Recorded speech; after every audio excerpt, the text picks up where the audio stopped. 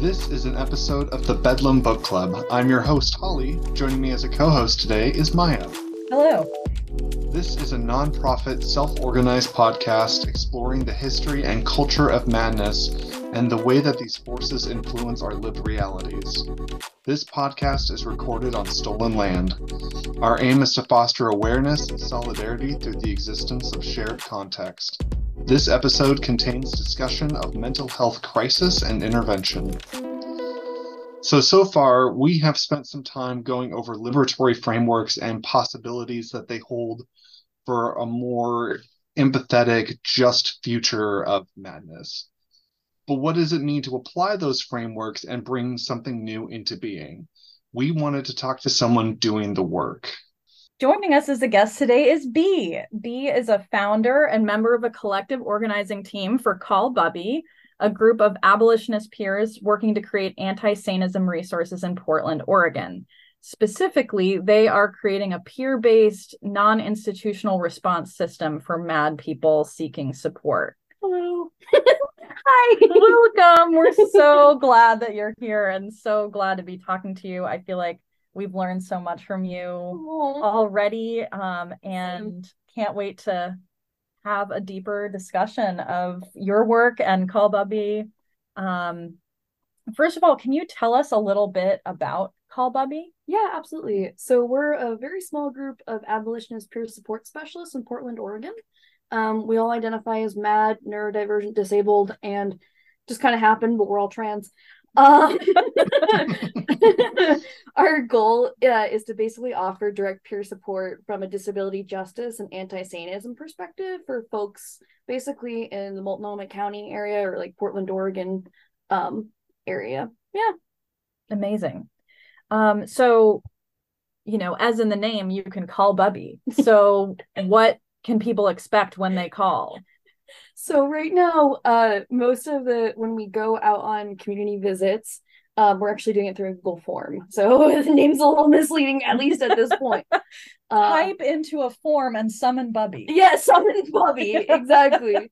Intricate ritual. Yeah, like a ritual, exactly. Yeah. But yeah, so basically our core program used summon Bubbie through the Google form, and we're doing community visits. And so what we do is we kind of get a sense of what you're dealing with and kind of what communities you're a part of, like if you've been feeling isolated or like basically what you're dealing with right now.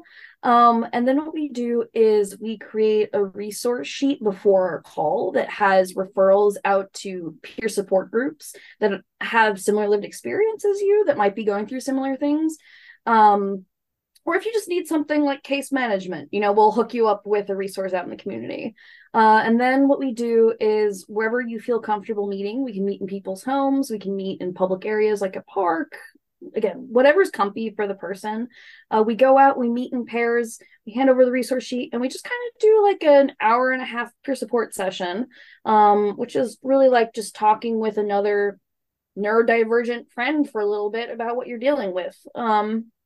And then what we do is we follow up from the call after the fact with any additional resources that we thought might be helpful that we didn't address that we found out about on the call. Yeah. Oh, and we bring a bag of goodies because it's called Bubbie. So we bring Oreos and strawberry hard candies, depending on what someone's allergens are or allergies. So you sweeten the deal. Yeah, but also like the thing is like crisis response is really scary a lot of the time, like because it's coming from like a medical based framework and it's like overly serious and clinical, and to have like it's called Bubbie, like it's supposed to be warm, so like showing up with cookies and like just making it a little bit cozier, like that's kind of what we wanted, so that's what we're trying to do. It's your signature. Yeah, I love that. So what is mental health first aid or first response? How does your approach differ from more typical systems connected first response? Okay, so I think the first thing that might be like really helpful to cover is what is crisis, right? So a crisis situation, Umu Silla, they are an amazing collectivist-based therapist from New York. They're incredible. But they define it as crisis situations often stem from multiple unaddressed issues with a person's ability to exist comfortably in their environment. So essentially, we're looking at crisis as, okay, someone's nervous system is just way too jacked up, is not the medical term, but basically someone is in like a really sympathetic activated state because there's just something that makes it so that they can't exist comfortably in their environment. And so the difference between like what we're doing versus what, you know, other more traditional systems are doing is really the perspective that we're coming from when we're looking at that crisis, right? And again, Umu is just the greatest. But the way that they describe it is the colonizer gaze versus the community member gaze. So we're coming at it as a community member. We're saying, okay, this is a person that's within the mind community, so the mad, mentally ill, and neurodivergent and disabled community, someone that belongs to a community that I belong in, and they're amazing and like different and beautiful brain is just like needing some like warmth right now or some kind of soothing. Make sure I actually, you know, answer the question. But yeah, is it helpful for me to go over like what we actually do in a crisis situation? I think that's great. Yeah. Essentially what we're trying to do is when someone's in crisis, the way that I like to think about it is like they're kind of like a pot that's like boiling or like a kettle that just needs to release some steam. And so what we're trying to do is allow them to express their emotion like in a healthy way, right? So they can kind of release some of that steam. But while they're releasing some of that steam, we're also trying to co-regulate with them, right? So co-regulation is basically everyone does co-regulating. When you hug someone, that's a form of co-regulating. It's basically two people's nervous systems are syncing up. So like when a mom cradles their kid, right? You're soothing them. And so when I'm, you know, taking deep breaths or speaking really calmly, what I'm trying to do is I'm trying to allow them to blow off some steam while also like pulling them and anchoring them into like an emotional range that can make them think at least a little bit more clearly. And so we get into that emotional range where you're able to kind of talk with me and tell me about like what's going on. And then what I'm going to do is I'm going to do something called motivational interviewing, where I'm going to try to see what is happening right now and what is the outcome that you want to get to. And then I'm going to ask you, like, what resources do you have at your disposal, right? So what places can you go to? Who can you talk to? Can we come up with a 24-hour plan? And basically kind of do a safety plan. So whether that's for the next 24 hours or the next week, we're going to try to use our collective minds. If your executive functioning is offline, I'm going to try to pull in we're syncing our nervous systems as best as we can to kind of come up with the next step. So it's really about, there's a lot of words, but it's essentially just, let me give you a presence that feels like an emotional hug, validate your experiences, and come up with the next steps to try to get you out of the catalyst for whatever set off this crisis. Yeah. So quick follow-up, because one of the things that we talked about in one of our previous episodes is the idea that the environment is what is just inherently disabling. Mm-hmm.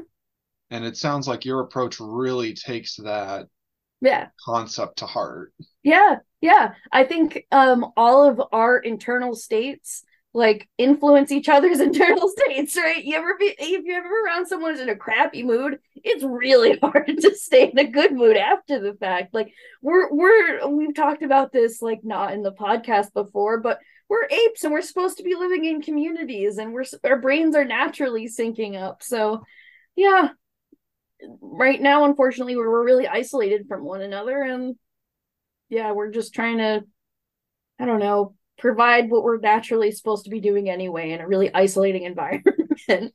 Yeah, isolation was the word that came to my mind, not just people experiencing isolation, but also that your approach isn't seeing people's experiences as isolated from their context. Right, exactly.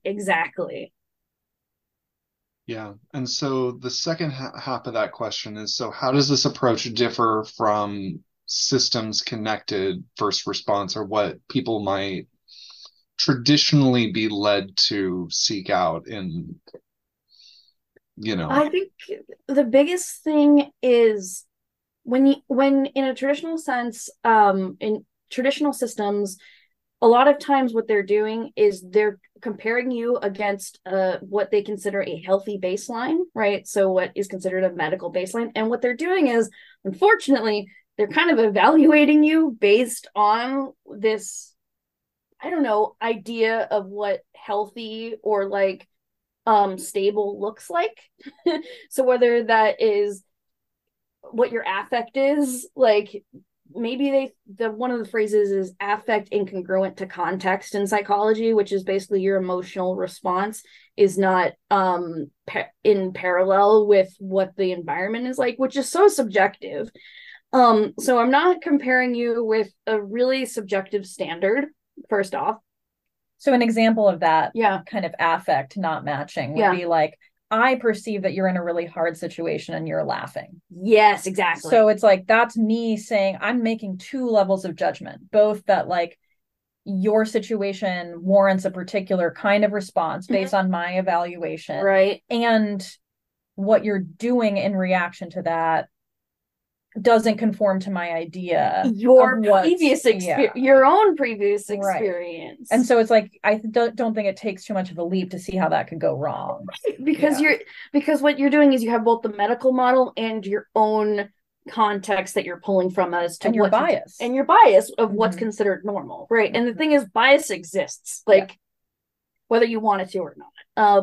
So I'm not comparing what you're doing to anyone else or any other model of how you should be reacting. If you tell me that there's something recording you in your house, who the hell am I to say there isn't something recording you in your house? I'm here to make sure that you're safe from whatever's being recorded in a way that feels comfortable for you. I know that can be very triggering for folks, so apologies. Yeah, so I'm not comparing you with like a specific model of how you should be reacting. And I'm also not, what we're doing is we're not, how do I say it? It's not a surveillance system, right? So when a lot of folks that are contracted out by the community go out, they have to record what happens during the interaction. So then there's a trail of information linked to a person and what that interaction with the state has been. So you're basically trying to track the crazy people out in the community to see where they are, which is very I'm trying to look for a word. Oppressive. I think that might be the word. Yeah. Controlling. Yeah. How does disability justice apply to your work? It applies to our work because the discrimination of mad people is derived from ableism. So Satanism is just like a tiny offshoot of ableism, the umbrella of ableism. Ableism is really about having a standard environment that isn't suitable to different bodies and body minds, right? And we're dealing with the body mind at that point. So whether it's someone that, sees things and therefore can't drive a car properly, whatever. So there's the whole perspective of the Satanism, but there's also the perspective that a lot of the systems that folks that are mad depend on are the same systems that folks that would traditionally be considered disabled. So whether it's someone that might use like a wheelchair or other kind of person that might visibly be disabled, we depend on those same systems. So whether it's SSDI, whether it's ADS or CPS, or there's basically bunches of different systems that we all have to interact with. Okay, I think the systems I was looking for specifically though were ADS and APS, right? So basically older folks and folks that are disabled. Well, I'm excited to take the next question. So for those who don't know, a Bubbie is a Jewish grandmother. So you're kind of like evoking that in your name and kind of the like warmth, but also the cultural specificity of that. So how does Jewishness inform what you're doing? And what's the significance to you of evoking that identity or kind of like kinship experience? Absolutely. So it's an ethno religion, right? So we have the cultural component and, whatever. But culturally, when Jewish people at our best, we're really goofy. Like, we're really freaking goofy. And I think that there's too much seriousness like in a lot of interactions, which is activating. So having something that's a little bit light, like let's just try to solve this problem, man. You and me, we're in it together. So a little bit of goofiness is nice. I also think we're like annoyingly analytical. So there's never one answer for everything, which is really nice, because we're not binary thinkers. Maybe I'm just like hyping up Jewish people too much right now. I mean, it works great for me. Sorry. But yeah, if someone's lunging at you, like maybe they're lunging at you because you spooked them and they just came out of like a traumatic event. Like you don't know. Like it's much, I don't know. We're not going to be like, this is happening because of X. We're going to make, this is happening. Why is it happening? Like, let's get curious about it. So yeah, maybe that's just me hyping up Jewish folk, but yeah. I mean, I also think, I'm tagging back to the goofiness, and like, I'm also Jewish, and I think that there's something about like a group of people who like have like a ancestral memory of facing down darkness. Yeah, with goofy. Right. Yeah. So to come out of that with just like a very, like a kind of like ingrained humor. Yes. That's like rooted in hardship. Yes. And I feel like there's something about like the experience of being mad, experiencing neurodivergence, mental illness, right. mind folks, like you were saying, in this environment, like that is not an easy experience. No. So like, how do you like essentially like confront those challenges, right. And how do you do it together as a group of people? Because that's also very inherent to Jewishness. Yeah. So I think there's something to like, I really enjoy that connection. That's awesome. Yeah, because all of our holidays are basically winning when we didn't die. Like there's a whole chart. There's a lot of like, people talk about like our like religious music is in a minor key. Yeah. It's just like we're a sad people. Yeah, we're comfortable with hardship. Like there's no judgment. It's just part of the deal. Right. Yeah. So I mean, it's interesting that's. Yeah. How did you come up with the name? So when I'm at my best, like when I'm doing peer support, I just basically feel like a really, how do I put this? Like overly direct, goofy grandma. Like when I'm feeling my best when I'm doing peer support, and I'm like, okay, how do I make this into a bigger thing than me just individually doing this kind of work? Mm-hmm. Yeah. So there's almost like a persona that you're bringing to it, and like you're drawing from that. Yeah. Yeah.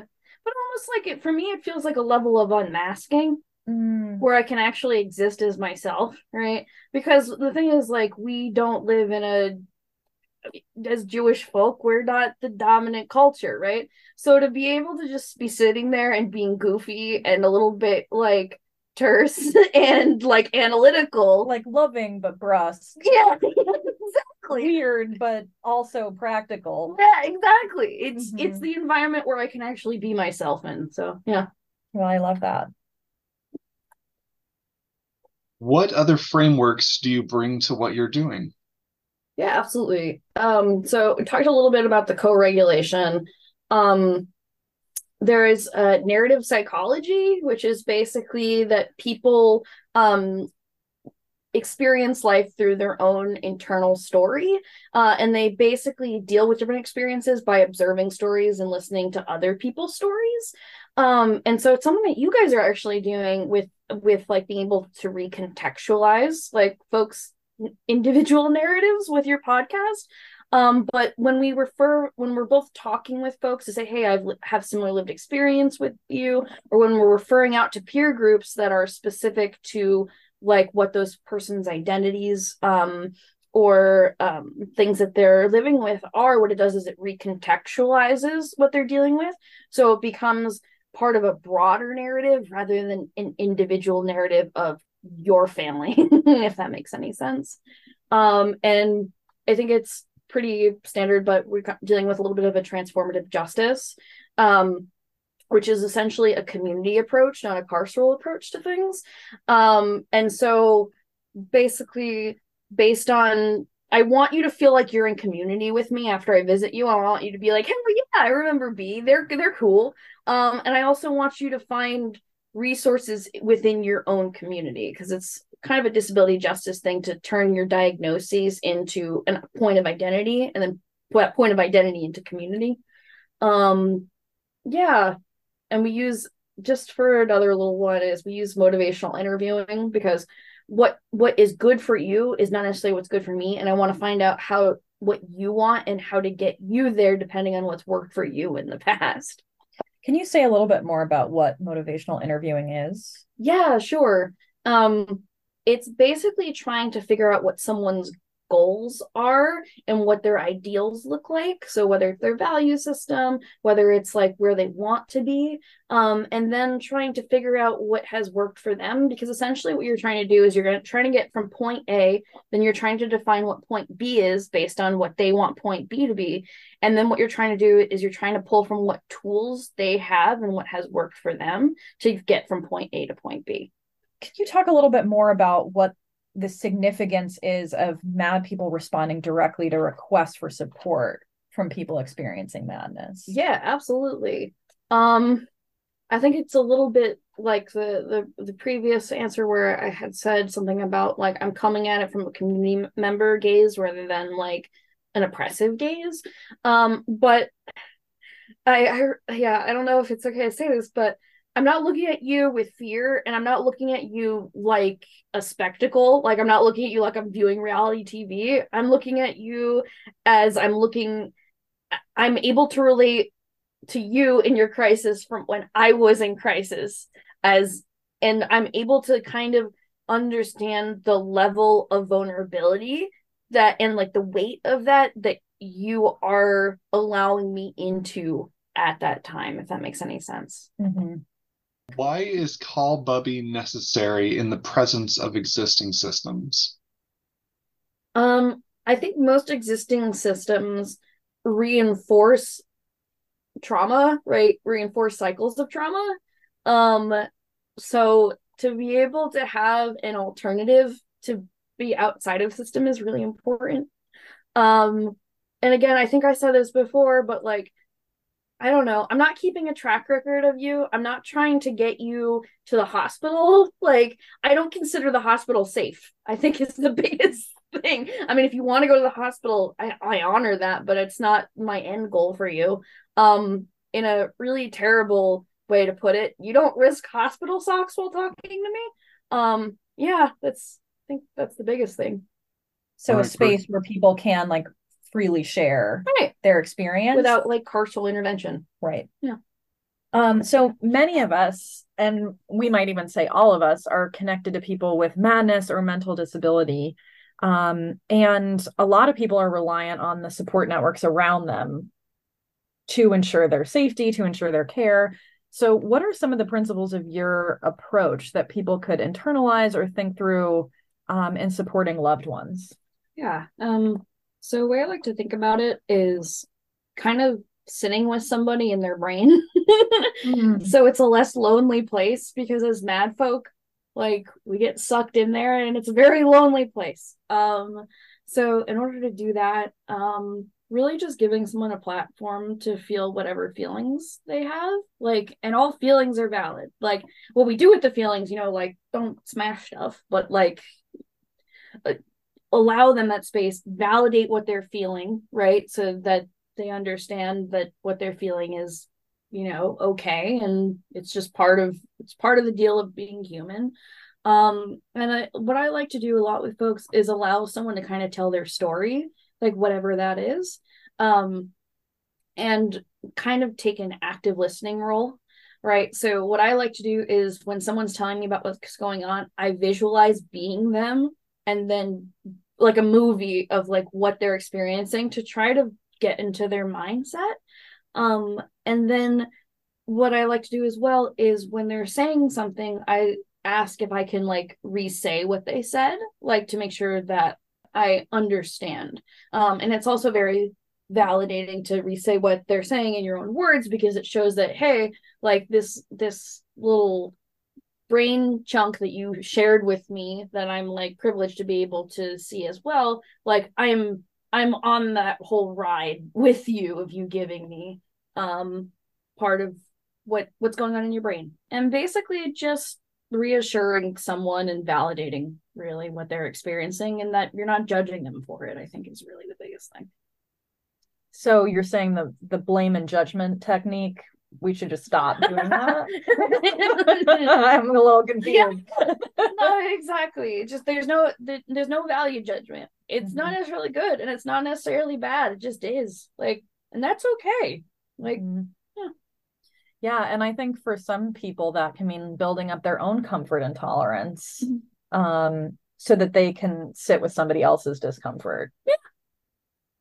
I think the biggest thing too is you kind of want to take into account like the mental state that you're in before you do it, right? Because again, you're syncing up your nervous system, so you only have capacity for so much emotionally, which is energy taking. So if you're going in and you're jacked up because like you are stressed from something or whatever, you might not be in the best place to listen. So like do some grounding before you do it, like whatever's grounding for you. Maybe it's listening to certain kind of music, maybe it's like having a cold cup of water, like whatever it is, and then go into it. Make sure you're kind of prepped before you go in. What are some of the challenges of creating something that didn't exist before, and what inspired you to do that? Oh man, I hope this isn't too negative. Honestly, the biggest challenges have been making sure that I maintain at least some amount of self-belief. It's like pulling something out of nothing and when it's so counter of all of broader social narrative of what you're trying to build. And you also have folks that will tell you like that's not possible. Like just trying to believe in yourself a bunch, and finding people that also believe in what you're doing, I think is really important. So it's kind of a combination of believing in yourself, finding folks that believe in what you're doing, and finding out what other people are doing that's similar to your work, so you can kind of have some comrades that are like kind of in the fight with you, and asking the folks of, I guess, who you're building for, like what can we do better, like every single time you go out and do it. So yeah, just keeping good people around you, I think, and self-belief is the biggest thing. So I think there may be some kind of kernels in this and what you just talked about in terms of surrounding yourself with supportive folks. But what input would you have for someone interested in starting a justice-oriented project in their own community? I think the biggest thing is before you start anything, like particularly you want to figure out what the landscape is like from a local issue or like on the local level. So what kinds of organizations or other people doing similar justice oriented work are in your community, and like ask them about like what they like doing or like what's been helpful for them and what current issues are.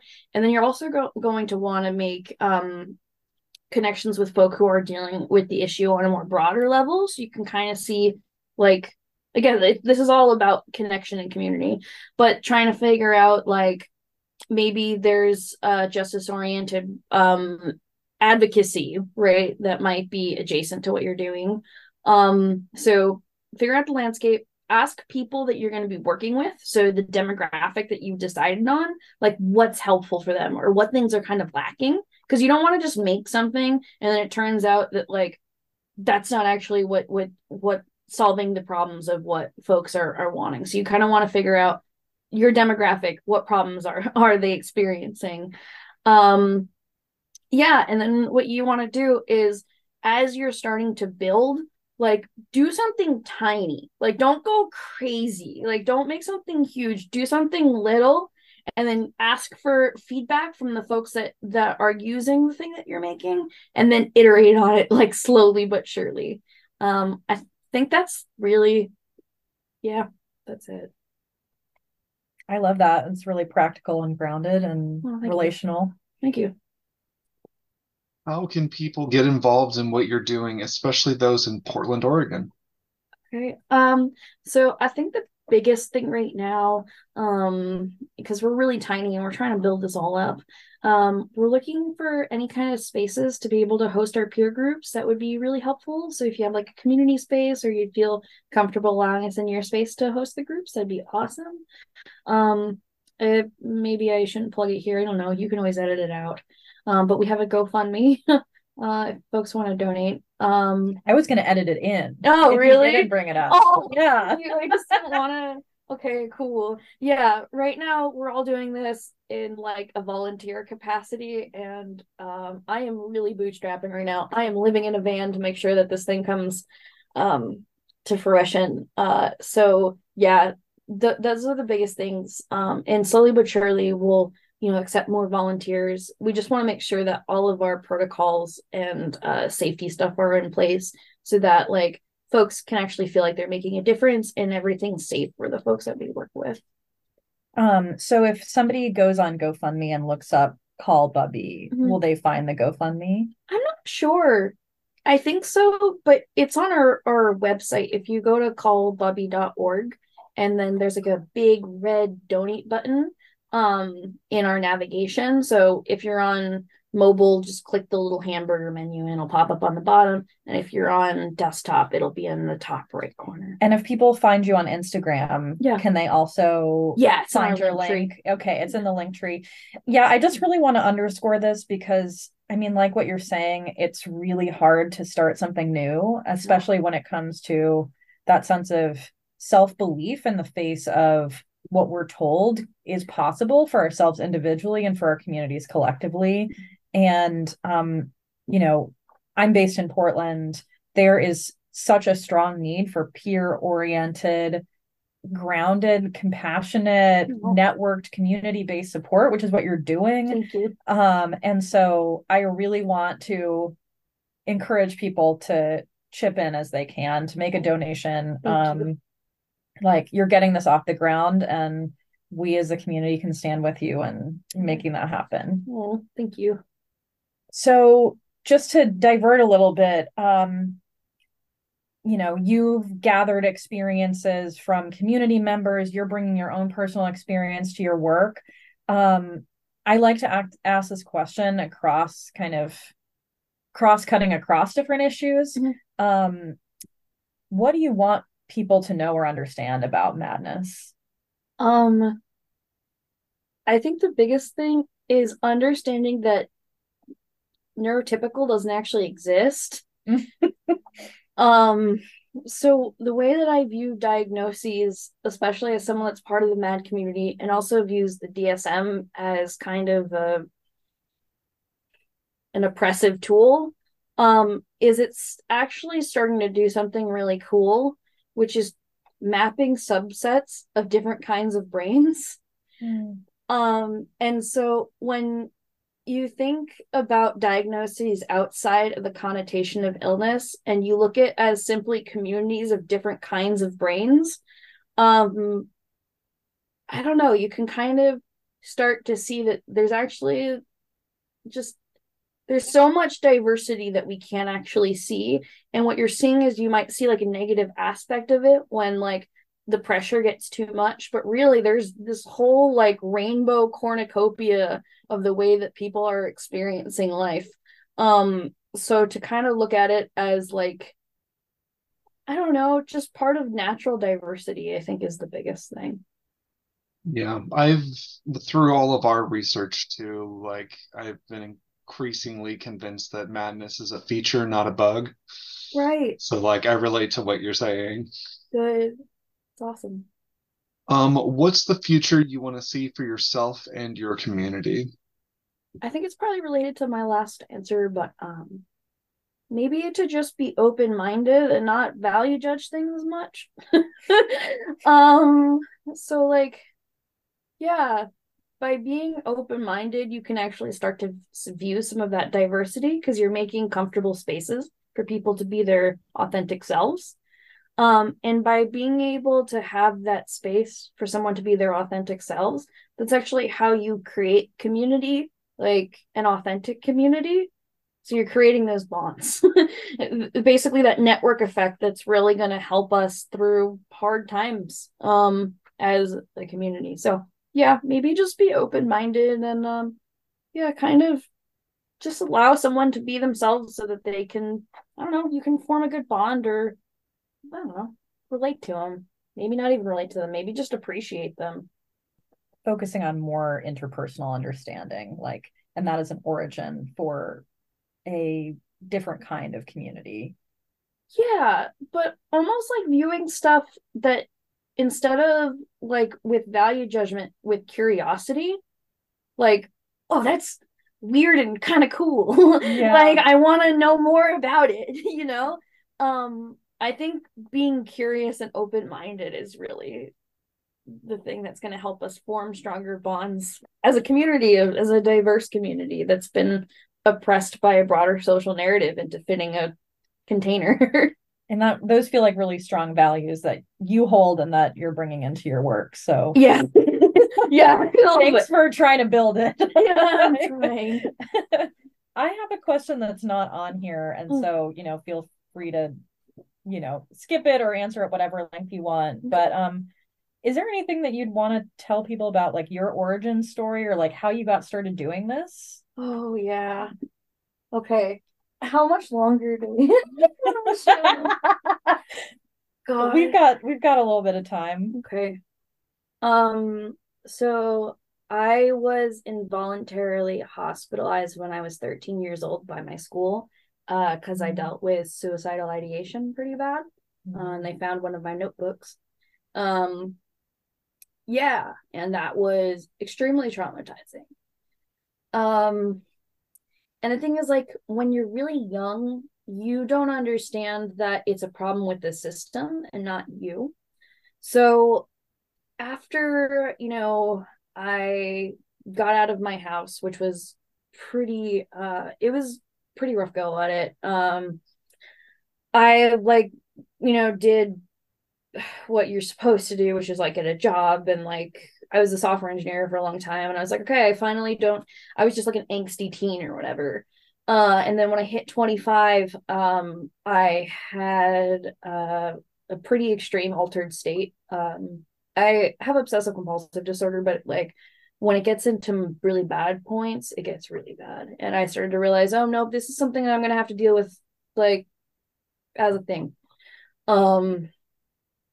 Yeah, so starting to like having to reimagine my life, accepting that I am a mad person, like doesn't matter what kind of safety nets I build in, it's just part of the deal, was a big point. And then after I got out of doing work for the crisis response team for Multnomah County, there was an even deeper sense of like, holy crap, I'm also sharing community with a bunch of folks and re-experiencing the things that I did when I was involuntarily hospitalized, and having to almost rehash that history to be like, no, this was not a personal failing, this was, you were incarcerated and you have to go through an unpacking the trauma of incarceration.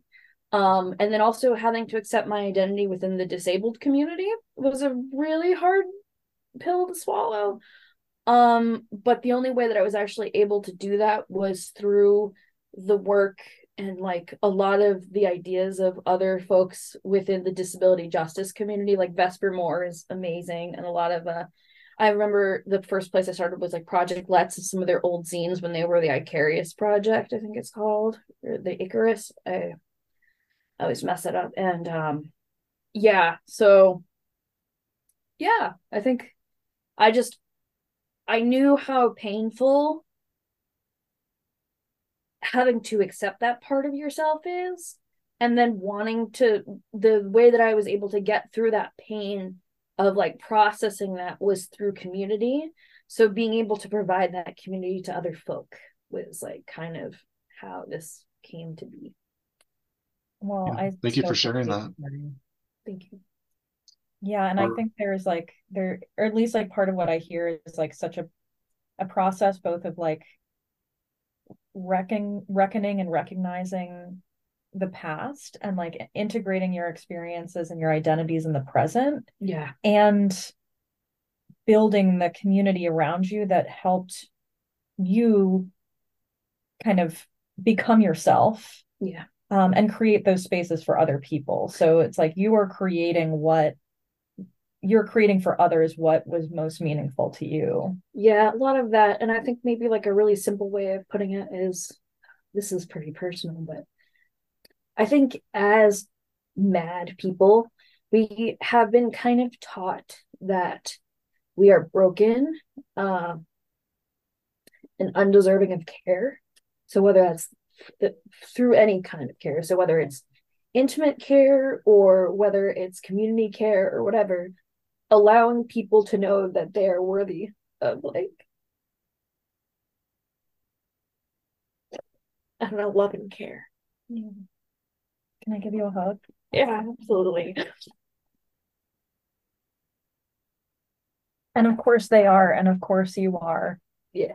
And you're doing something so important for all of us by like reaching our people, like you're going to them, you know, and you're trying so hard. And again, like you're making something in a void that just didn't exist. Thank you. And like there is no more powerful creative act in my estimation.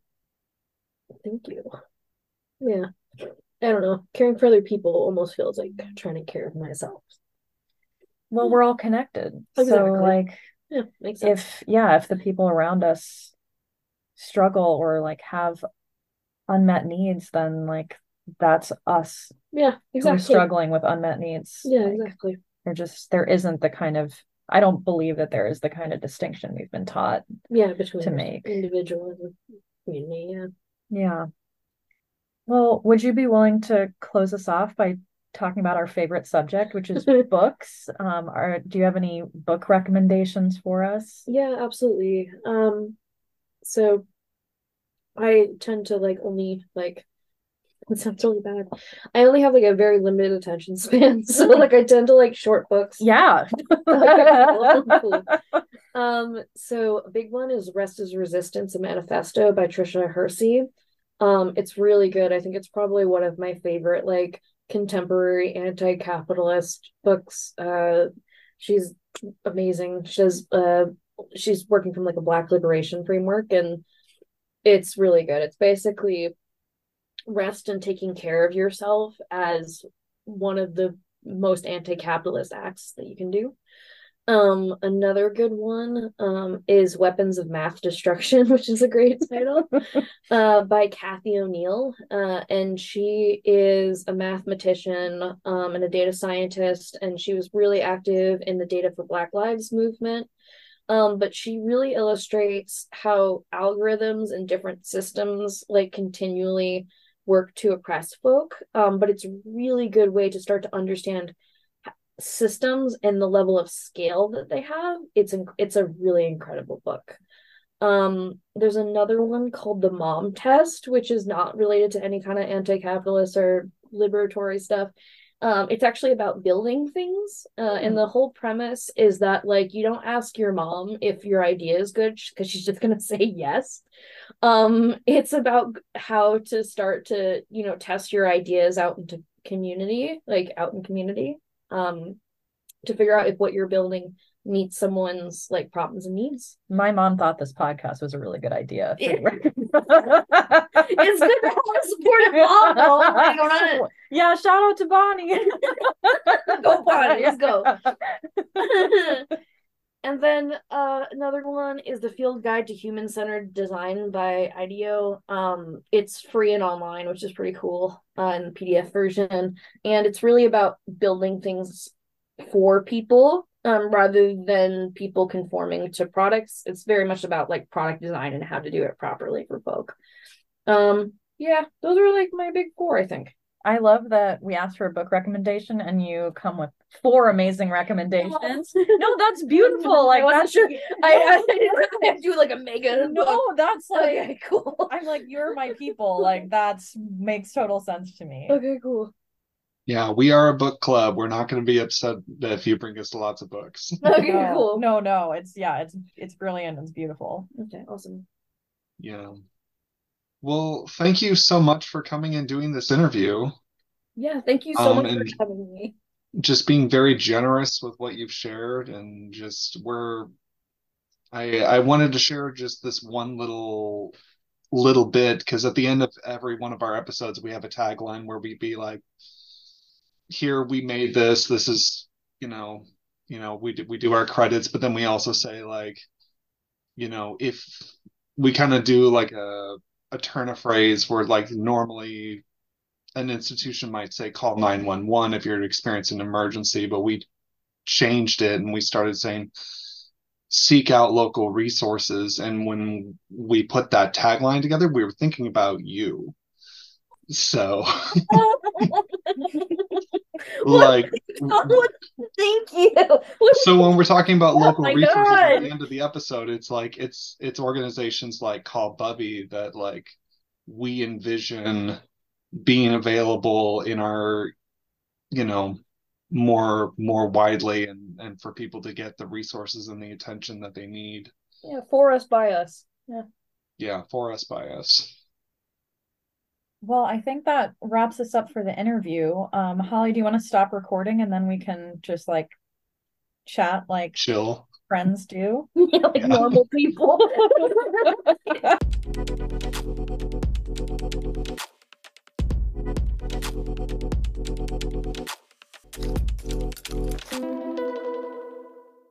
This has been an episode of the Bedlam Book Club. This show was produced, written, and created by Maya and Holly. Intro and outro music was by Coma Studio. Check out our bibliography in the show notes. Make sure to practice self-care and contact local resources if you or someone you know is experiencing a mental health emergency. Take care of each other out there.